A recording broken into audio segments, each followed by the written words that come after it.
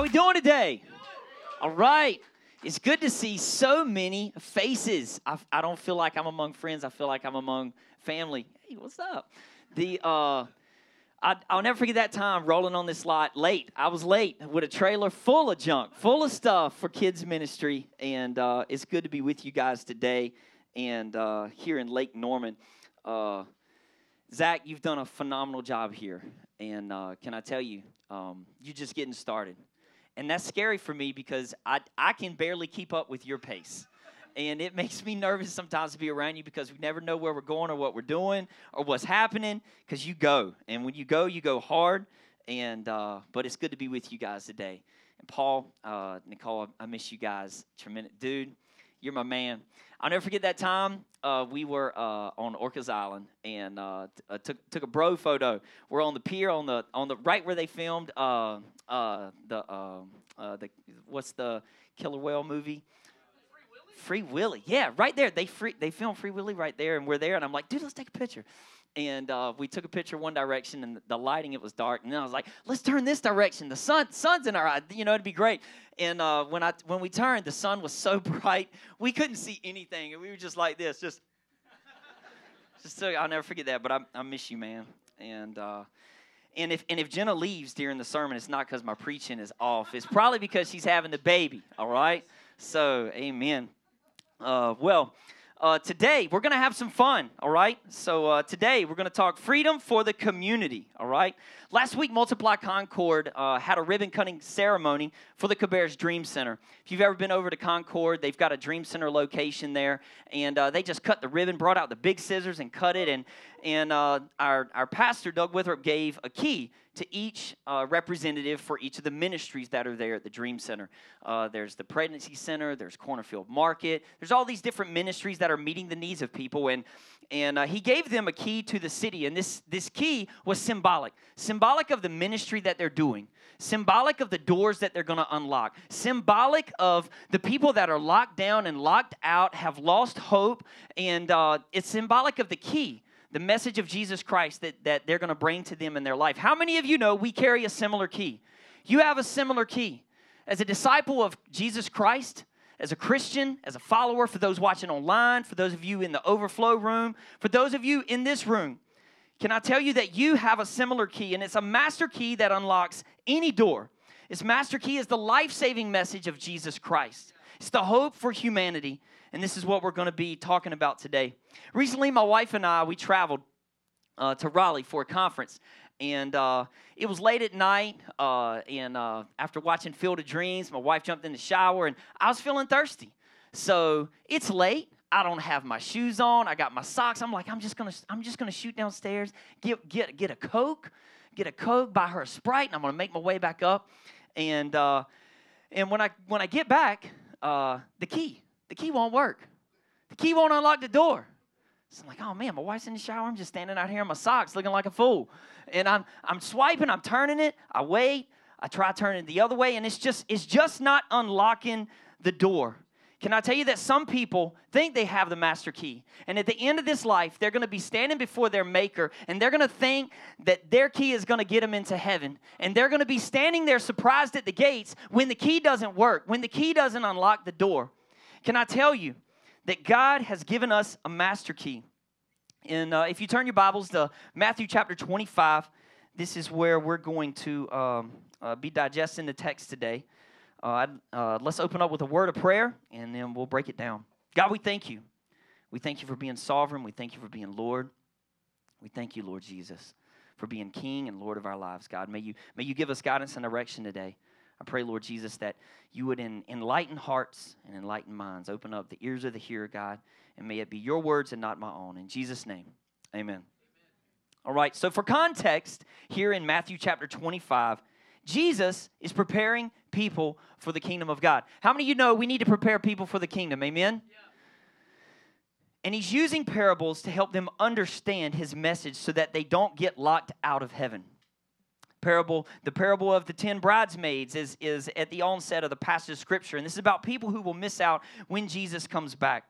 And then there's parables of the talents where it's talking about how we need to use our talents and gifts for the kingdom of God to grow the kingdom and to advance the kingdom. And then we get to verse 31. And this is where it gets interesting. It's about the sheep and the goats. Say sheep and goats. Sheep and goats. Verse 31, it says this: when the Son of Man comes in his glory and all the angels with him, he will sit on his glorious throne. All the nations will be gathered before him. He will separate the people one from another, just as a shepherd separates the sheep from the goats. He will put the sheep on his right and the goats on his left.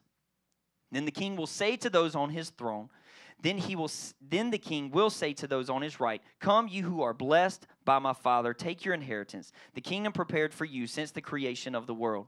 For I was hungry, and you gave me something to eat. I was thirsty, you gave me something to drink. I was a stranger, and you invited me in. I needed clothes, and you clothed me. I was sick, and you looked after me. I was in prison, and you came to visit me. Verse 37, Then the righteous will answer him, Lord, when did we see you hungry? When did we see you thirsty and give you something to drink? When did we see you a stranger and invite you in, or needing clothes and clothe you? When did we see you sick or in prison and go to visit you? The king will reply, Truly I tell you, whatever you did for one of the least of these brothers and sisters of mine, you did it for me. Verse 41, Then he will say to those on his left, Depart from me, you who are cursed, into the eternal fire, prepared for the devil and his angels. For I was hungry, and you gave me nothing to eat. I was thirsty, you gave me nothing to drink. I was a stranger, and you did not invite me in. I needed clothes, and you did not clothe me. I was sick and in prison, you did not look after me. They also will answer, Lord, when did we see you hungry or thirsty? When did we see you as a stranger, needing clothes, or sick and in prison, and did not help you? He will reply, Truly I tell you, whatever you did not do for one of the least of these, you did not do it for me. Then they will go away to eternal punishment, but the righteous to eternal life. What I love about this passage of Scripture is not only it's got sheep and goats. It's a little intense, but what I love about it is that both of these were surprised. They were surprised. You had the righteous, the sheep that were surprised. When did we see you? And when did we do these things? We were totally clueless. And then you had the goats that were totally surprised that they're getting locked out of heaven, saying, what in the world?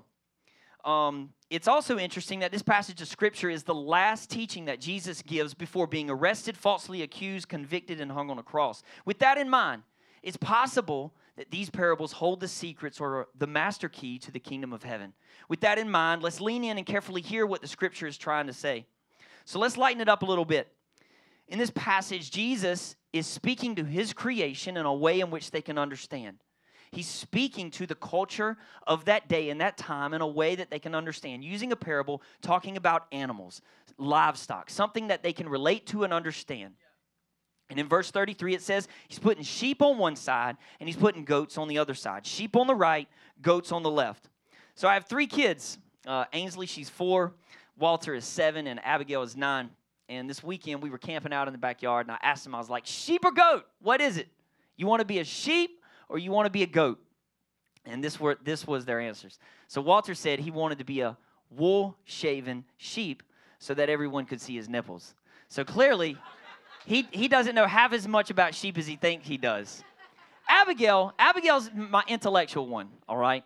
She's the smart one in the bunch, and she's the thinker, and she was like, I want to be a sheep. I want to be a goat. I want to be a goat because if I'm a goat, I got horns. I can protect myself. I can take care of myself. She's like, I want to be a goat. And then Ainsley, my youngest, who's 4, she wants to be a unicorn. She wants to be a unicorn so she can shoot rainbows out of her horn. So, in all seriousness, though, sheep or goat? Sheep or goat? What's it going to be? What's it going to be? You got to decide. Sheep or goats. So what do we know about goats? In this passage, goats were surprised when they didn't make the cut.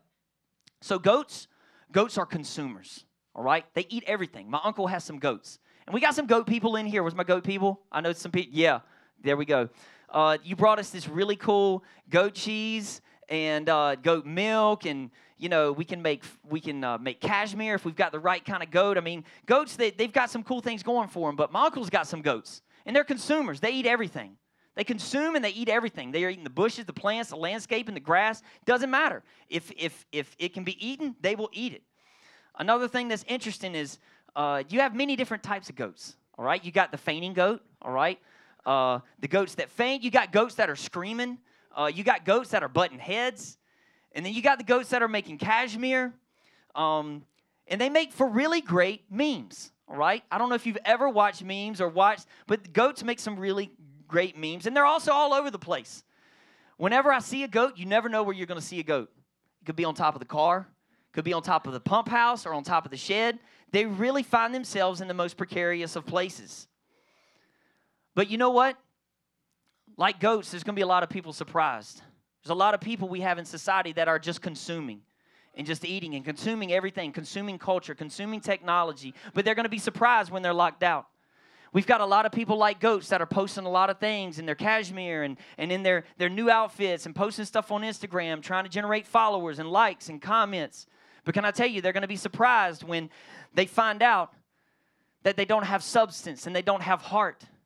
Can I tell you that there's a lot of people butting heads in culture about masks and butting heads about vaccines and butting heads about politics and butting heads about things that don't matter. Butting heads about toilet paper, butting heads about food, butting heads about geopolitics. Can I tell you, there's a lot of people like goats butting heads, but they're going to be surprised when they get to the kingdom of heaven. Can I tell you, we got a lot of people all over the place, that are finding themselves in the craziest of places. Are you going to be surprised when you get to heaven? And then we have sheep, all right? Sheep, on the other hand, humble, meek, and mild, subservient creatures. Now, they're not without their faults, all right? If you read about them, sometimes they leave their young. I thought this was surprising. They'll give birth and, just totally forget they just had that one. Sometimes without a flock or a shepherd, they'll just walk in circles until they die, which is also very interesting. You would think they'd be smart enough to figure out we've got to walk in a straight line. We got to get things moving in the right direction. Most of the time, they're clueless. This is why a lot of people say that they are dumb. For this reason, many in our culture today reject the notion and reject the idea of being called a sheep. They've got shirts. I'm not sheep. I'm not sheeple. I'm a wolf. I'm a lion. I'm a bear. We have a lot of people that reject the notion of being a sheep because you have to be humble and meek and mild and you have to follow and you have to be subservient. And yet, when we look at Scripture, we're referred to as sheep. Isaiah 53:6, we all are like sheep. Psalms 95:7, we are the flock under his care. Psalms 100, we are the sheep of his pasture. To understand this, we must look to the words of Jesus in John 10. What is this infatuation with sheep? Jesus himself in verse 11 said, I am the good shepherd. The good shepherd lays down his life for the sheep. The hired hand is not the shepherd. He does not own the sheep. So when he sees the wolf coming, he abandons the sheep and runs away. Then the wolf attacks the flock, scatters it. The man runs away because he is a hired hand and cares nothing for the sheep. But unlike the hired hand, I am the good shepherd, Jesus Christ. I know my sheep. My sheep know me. And just as the Father knows me, I know the Father, and I lay down my life for the sheep. This is a command from the Father. Going back to our passage in Matthew 25, it's interesting.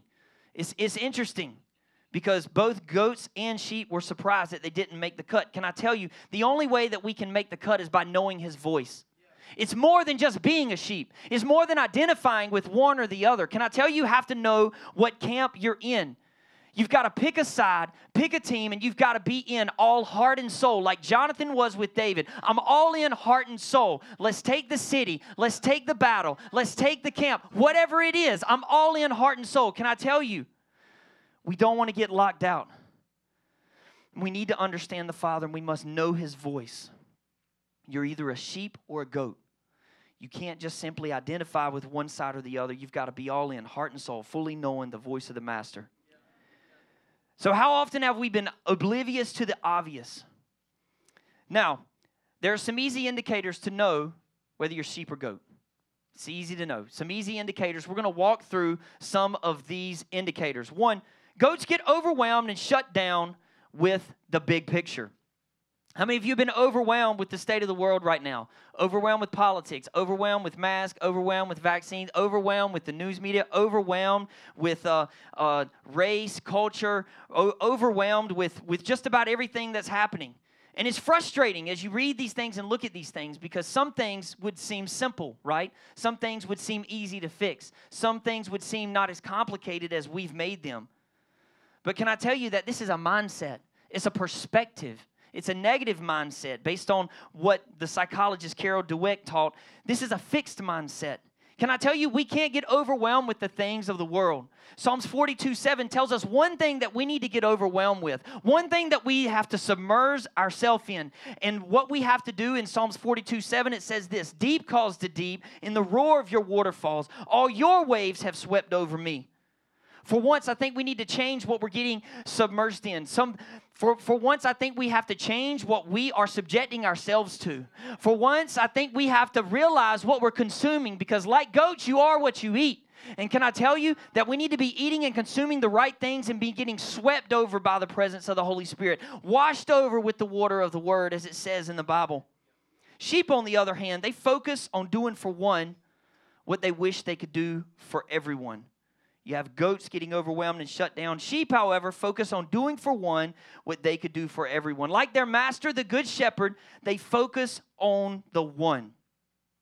What do we hear about the one? Matthew 18:12. If a man owns 100 sheep and one of them wanders away, will he not leave the 99 on the hills and go to look for the one that wandered off? In the same way, your Father in heaven is not willing that any of these little ones would perish. Oftentimes in Scripture, Jesus gives us a model to follow. Jesus himself was constantly going after the one, not the crowd, not for the big shebang, not for changing the entire world at one time, but just going after one person. Luke 19, Jesus, while being surrounded by crowds, notices Zacchaeus hanging out in the tree, and he said, Zacchaeus, I'm going to your house today. I'm going to break bread with you. We're going to eat together. We're going to laugh together. We're going to fellowship with one another. In John 5, Jesus heals the man at the pool of Bethesda who was lame and there on a mat for 35 years. He couldn't get off his mat and get there. Every time the pool would bubble up, people would rush to it, hoping to be healed because they felt that there were healing waters in the pool. And the man, because he was lame, could never get in front of the line. Jesus could have easily stepped into that pool, and he could have healed everyone that was there. But instead, he locates this one person. He identifies with this one man who's been an invalid for 35 years. And he says, take up your mat and walk. In John 6, Jesus crosses the Red Sea. And what does he find himself? He finds himself among a crowd of 5,000 people on the hill. 5,000 men on the hill, not including women and children. And what does he do?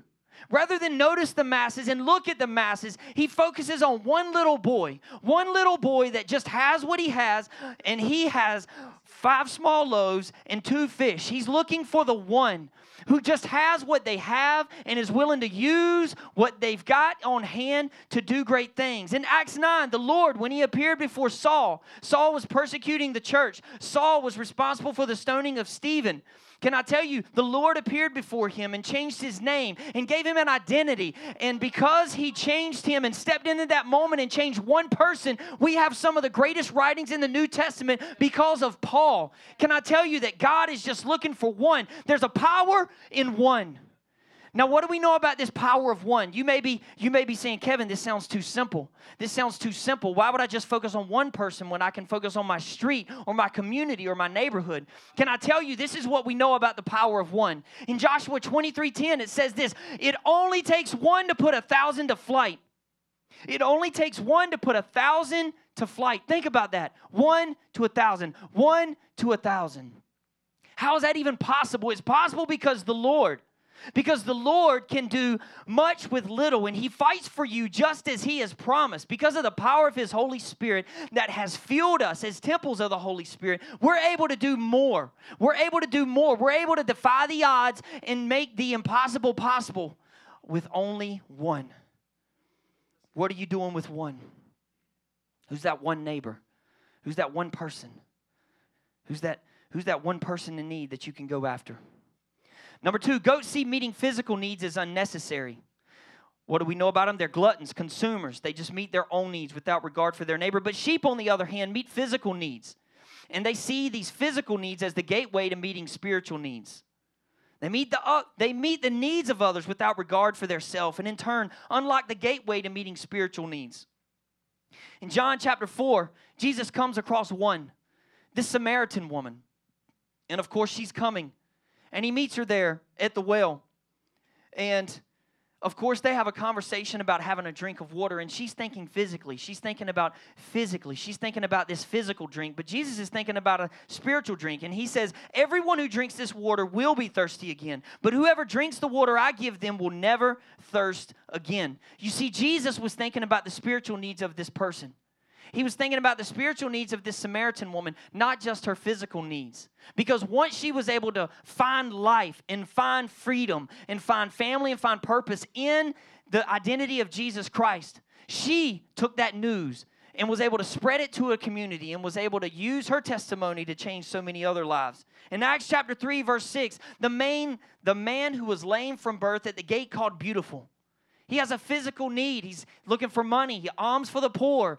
You know, tuppence, like give me some money. One of my Mary Poppins days there for a minute. Peter said, listen, silver and gold I do not have, but what I have I give to you. What I have I give to you, and that's something spiritual. And that was the message and the life-saving hope of Jesus Christ. Sometimes it's not flashy, it's just practical, ordinary work. Growing and preparing food and drink, helping a new coworker feel welcome and caught up to the speed at a new job, getting close to those in need, helping entrepreneurs, being a listening ear over a cup of coffee. And when those moments happen, can I tell you that God opens doors? He opens doors that no one else can open. He has the master key. And when you sacrifice what you want and you put yourself on this altar, can I tell you that God will use you? He'll use you in the same way that he used his son Jesus. Number 3. Goats see their actions as disconnected from their salvation. Goats see their actions disconnected from their salvation, but sheep understand they are not saved by their actions. But their actions are proof of their salvation. Now, don't get me wrong. I understand what it says in Ephesians, and it says that we're saved by grace. And you say, well, wait a second, Kevin. I thought we were saved by grace and not by works. Absolutely. We're saved by grace and not because of our works, not because of anything that we did, but because of everything that Jesus Christ did on the cross. We're saved by grace because of his actions. We're saved by grace because of his act, because of what he did. But we can't stop there. If we stop there, we're going to miss out on what God has for us. In James 2:14, it says this, "What good is it, my brothers and sisters, if someone claims to have faith but has no deeds? Can such faith save them? Suppose a brother or a sister is without clothes and daily food. If one of you says to them, 'Go in peace, keep warm and well fed,' but does nothing about meeting their physical needs, what good is it? In the same way, faith by itself, it is not accompanied by action, is dead." Can I tell you that faith without works is dead in the same way that works without faith is dead? Yeah. Number 4. So what do goats say? Goats say it's someone else's problem. Goats say it's the politician's problem. It's America's problem. It's the church's problem. They say it's Jesus' problem. But can I tell you that at the end of this life, Jesus isn't going to say to you, "Did you go to a church that helped the poor? Did you go to a church that changed lives?" He's going to say, "What did you do? Because whatever you do to them, you did it unto me." And can I tell you, the church needs you to step into that place. The church needs you to do more than just be the church. The church needs you to get out and witness and evangelize and get connected and get plugged in. Sheep say it's my problem. In Matthew 28, Jesus is the one who said, "Go into all the world." It is for all of us. It is a mandate. It is a call to action for all of us to go into all the world and preach the gospel. Number 5. Goats see serving people as serving people.